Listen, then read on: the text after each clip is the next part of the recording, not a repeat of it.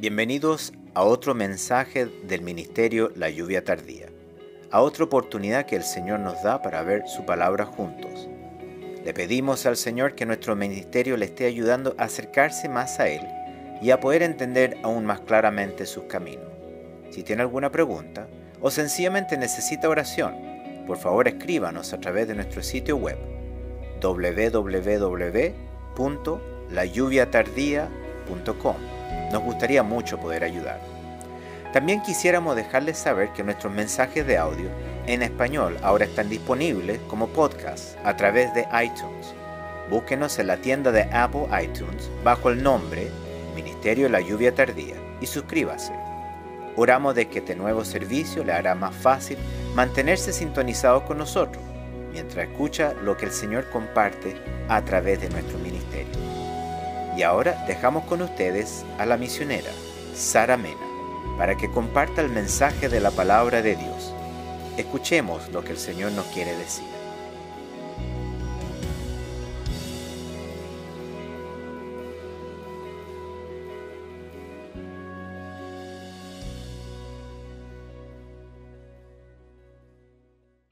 Que el Señor les bendiga. Hoy veremos cuando el Señor a todos nos exhorta diciéndonos: humillaos bajo la poderosa mano de Dios. Y te preguntarás, ¿qué es en realidad humillarse? Es bajar la cabeza, es abatirse, es doblegar el orgullo, es doblar una parte del cuerpo en señal de reverencia o sumisión. Es avergonzarse, rebajándose voluntariamente ante alguien superior.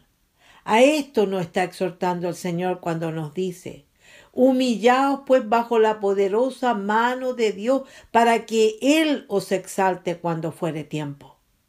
El Señor nos está llamando a todos para que cumplamos con esto tan importante y necesario para nuestra salvación, para que nos rindamos totalmente ante la majestad de la autoridad de Dios Padre. Y lo está haciendo en este tiempo donde ya casi no existe el temor a Dios. Él quiere que le demostremos nuestra fe, considerando que ya somos muy pocos en los que todavía hay fe, para que esa humillación en nosotros, que significa arrepentimiento, no pare ni se detenga, sino que prosiga nuestra conversión, para lograr conseguir esa santificación que nos ayudará a permanecer hasta el final. Porque la meta es poder perseverar hasta el fin, y sobre todo ahora, con mayor razón, al haber tanto pecado en el mundo que no nos permite mirar a la derecha ni a la izquierda, ni tampoco a lo que hay al frente nuestro, porque si lo hacemos nos dañará, o nos deslizaremos en medio de tanto pecado, o también corremos el riesgo de estancarnos debido a los malos testimonios, o por las tentaciones que peligrosamente nos pueden hacer caer. Porque no solo abunda el pecado del mundo, sino que también hay tanto fariseísmo e hipocresía dentro de las iglesias, debido a que abundan los sueños, las vanidades, las muchas palabras, los afanes, los placeres de la vida, el amor al dinero, el engaño de las riquezas y, para peor, la confianza que tienen en las riquezas. Y por la abundancia de todas estas cosas, cada día las vidas de los creyentes se hacen más indolentes al dolor ajeno, porque la gran mayoría se preocupan solo de sus propios problemas y no le interesa el dolor de los demás, por grandes que sean.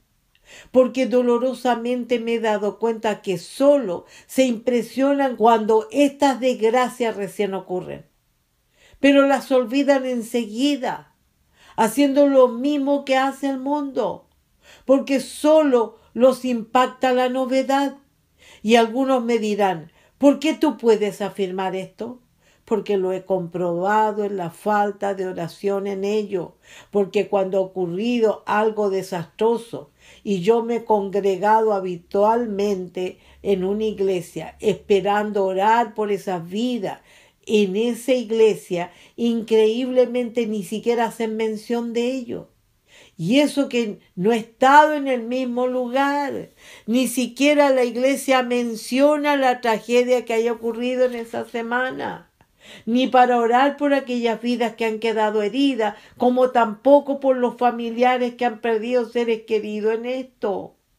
Para que esas vidas puedan en su dolor buscar el rostro del Señor y encuentren consuelo y salvación.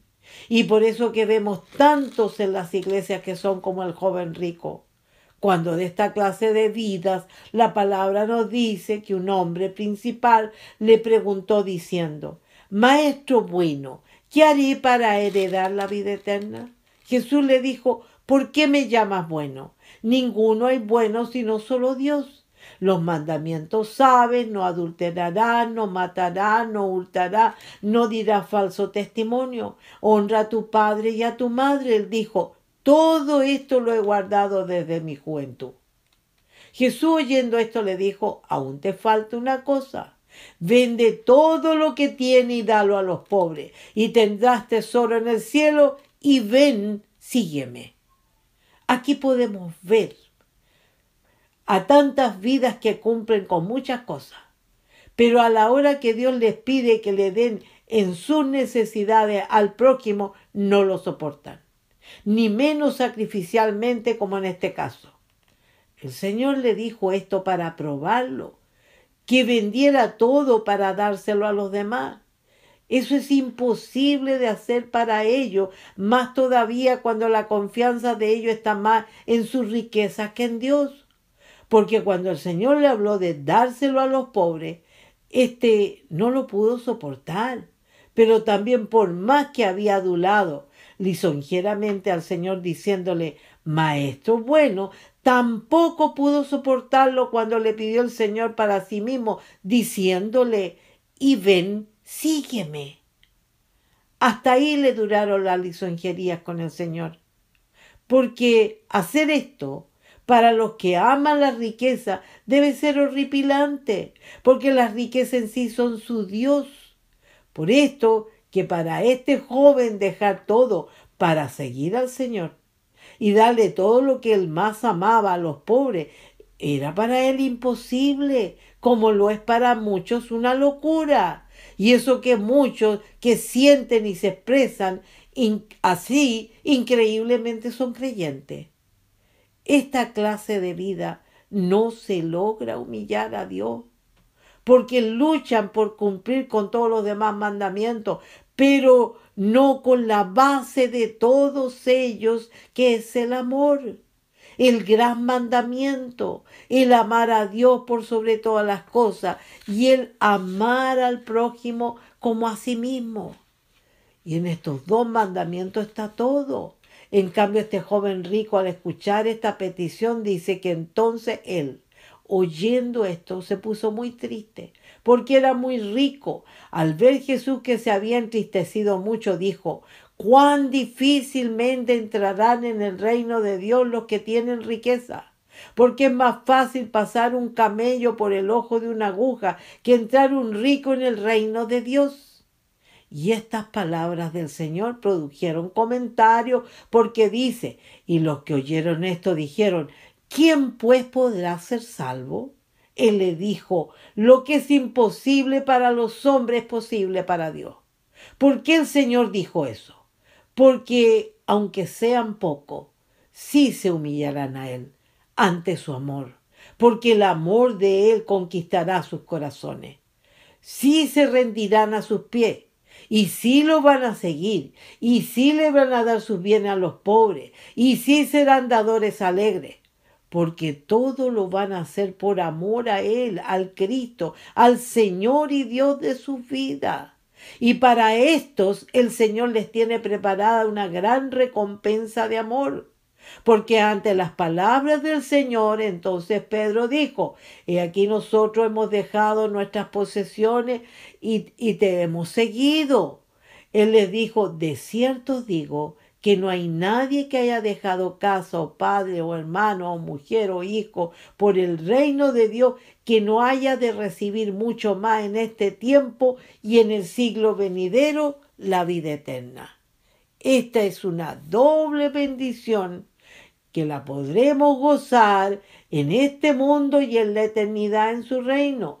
Por eso que al ver esta palabra solo puedo decir con dolor que hoy la iglesia está más llena de gente como este joven rico que apenas creen en Dios, por lo tanto menos van a dejar todo por Dios, porque solo por amor te puedes dar a Él. Más todavía cuando la palabra dice que grandes multitudes iban con Él. Y volviéndose les dijo: si alguno viene a mí y no aborrece a su padre y madre y mujeres, hijos y hermanos y hermanas y aun su propia vida, no puede ser mi discípulo. Y el que no lleva su cruz y viene en pos de mí, no puede ser mi discípulo. Porque ¿quién de vosotros, queriendo edificar una torre, no se sienta primero y calcula los gastos a ver si tiene lo que necesita para acabarla? No sea que después que haya puesto el cimiento y no pueda acabarla, todos los que lo vean comiencen a hacer burla de él, diciendo: este hombre comenzó a edificar y no pudo acabar. ¿O qué rey al marchar a la guerra contra otro rey no se sienta primero y considera si puede hacer frente con 10.000 al que viene contra él con 20.000? Y si no puede, cuando el otro está todavía lejos, le envía una embajada y le pide condiciones de paz. Así pues, cualquiera de vosotros que no renuncia a todo lo que posee, no puede ser mi discípulo. Esta palabra ya casi a nadie la toca, porque ya no hay renuncia a nada por amor a Cristo, sino más bien intereses creados en el servicio al Señor, pero no amor. Por eso yo pregunto: ¿y si no lo amas a Él al punto de como el Señor te lo pide, podrás amar a tu prójimo en la forma que Él te lo pide? Cuando de esto el apóstol Juan dice: en esto hemos conocido el amor, en que Él puso su vida por nosotros. También nosotros debemos poner nuestra vida por los hermanos. Y ante todo esto, solo puedo decir: qué lejos están los creyentes de hoy en día de querer vivir esto. Y por esto mismo estamos llenos de vida, como el joven rico en las iglesias, que por su falta de fe no hay el amor que Dios pide y manda para Él y para nuestro prójimo. No hay renuncia a nada por amor a Cristo. Viven adulándolo, diciéndole o cantándole con palabras bellas, pero a la hora de demostrarle su amor con la renuncia y el dolor, hasta ahí llegan, apartándose de Él con tristeza. Como también son tan pocos los publicanos que se ven en los templos arrepentidos, lo cual es humillarse a Dios. Por esto que el Señor enseñó la parábola del fariseo y del publicano, diciendo: a unos que confiaban en sí mismos como justos y menospreciaban a los otros, dijo también esta parábola: 2 hombres subieron al templo a orar. Uno era fariseo y el otro publicano. El fariseo, puesto en pie, oraba consigo mismo de esta manera: Dios, te doy gracias porque no soy como los otros hombres, ladrones, injustos, adúlteros, ni aun como este publicano. Ayuno 2 veces a la semana, doy diezmo de todo lo que gano. Mas el publicano, estando lejos, no quería ni aun alzar los ojos al cielo, sino que se golpeaba el pecho diciendo: Dios, sé propicio a mí, pecador. Os digo que éste descendió a su casa justificado antes que el otro. Porque cualquiera que se enaltece será humillado, y el que se humilla será enaltecido. Aquí, en este publicano, está la humillación que Dios espera de todos nosotros los creyentes, no de algunos, sino en todos. Porque por todos Él murió, por todos pagó, por todos sufrió, porque a todos nos amó, nos ama y nos amará. Y por todo esto yo pregunto: ¿por qué no humillarnos a sus pies? ¿Por qué entristecernos en vez de renunciar a los sueños, a las vanidades, a las muchas palabras, a los afanes, a los placeres de la vida, al amor al dinero, al engaño a la riqueza y a la confianza que muchos tienen puestas en ella?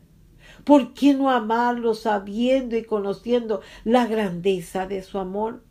¿Por qué no acabar con el orgullo absurdo del fariseísmo, que es esa levadura de hipocresía en que se envuelven muchos de los creyentes sin querer ver su pecado? ¿Por qué no humillarnos como ese publicano en lo cual encontraremos el rostro del Señor? ¿Por qué no ser como Pedro y los otros que dejaron todas sus posesiones para seguirlo? ¿Por qué tener que perdernos esa doble bendición en este tiempo y en el siglo venidero por no saber amar? Es tiempo de humillarnos, es tiempo de arrepentimiento, es tiempo de renunciar a todo lo que nos separa de Dios, es tiempo de ver la realidad de lo que estamos viviendo, porque Dios, a esos pocos que salgan de toda esta prueba de fuego que estamos viviendo, nos quiere más limpio, nos quiere a su lado, pero más firme, más perfecto, más establecido y más fortalecido. Por algo Él ha estado probando nuestra fe, nuestro amor y nuestro temor hacia Él. Por todo eso hoy te pregunto, ¿cómo vas a responder? ¿Podrá haber en ti un corazón humilde, quebrantado, contrito, que esté a los pies del Señor? Como David, cuando el Señor le decía, ten piedad de mí, oh Dios, conforme a tu misericordia, conforme a la multitud de tus piedades, borra mis rebeliones.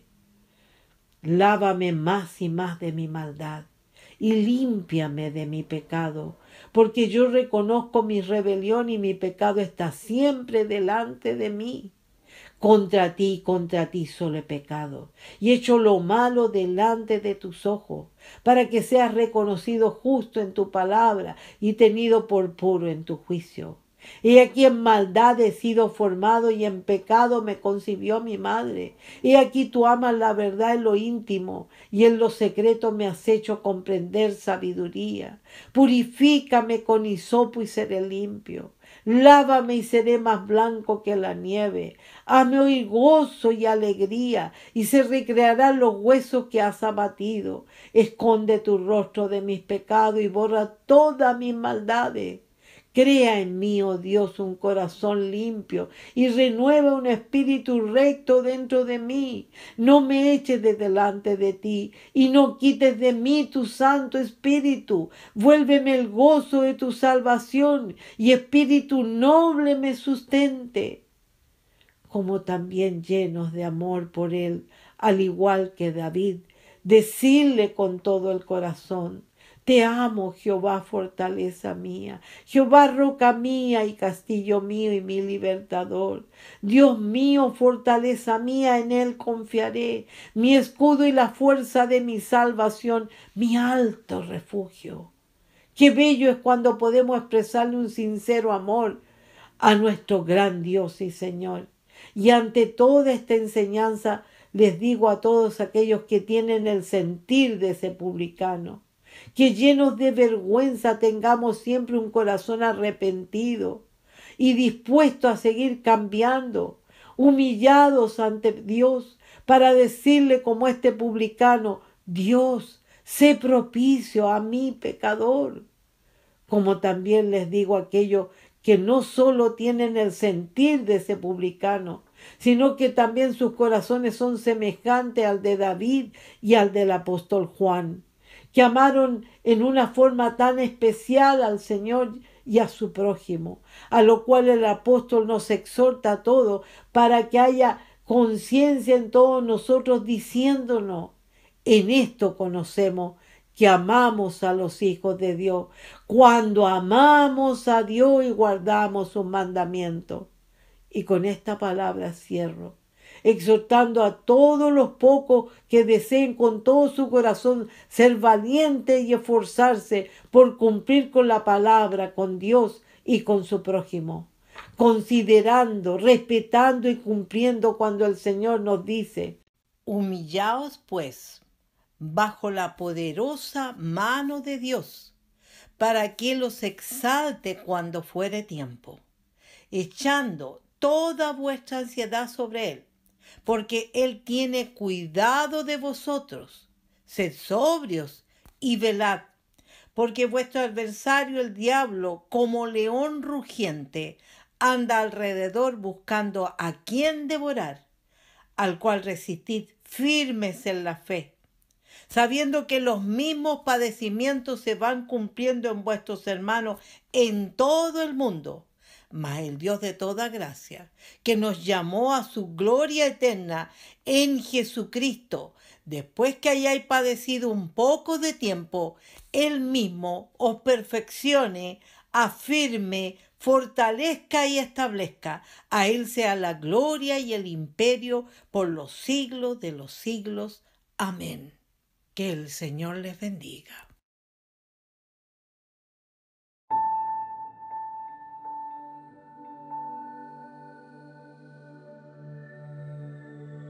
Por favor, únase de nuevo con nosotros la próxima vez para continuar viendo la palabra de Dios juntos. Por favor, escríbanos a nuestro sitio web si tiene alguna pregunta o necesita oración. Nuestra dirección nuevamente es www.layuviatardía.com. El Ministerio La Lluvia Tardía es un ministerio financieramente autosuficiente, dedicado a compartir a Jesucristo y su verdad con todo el mundo. El Señor está cerca. Que Dios le bendiga.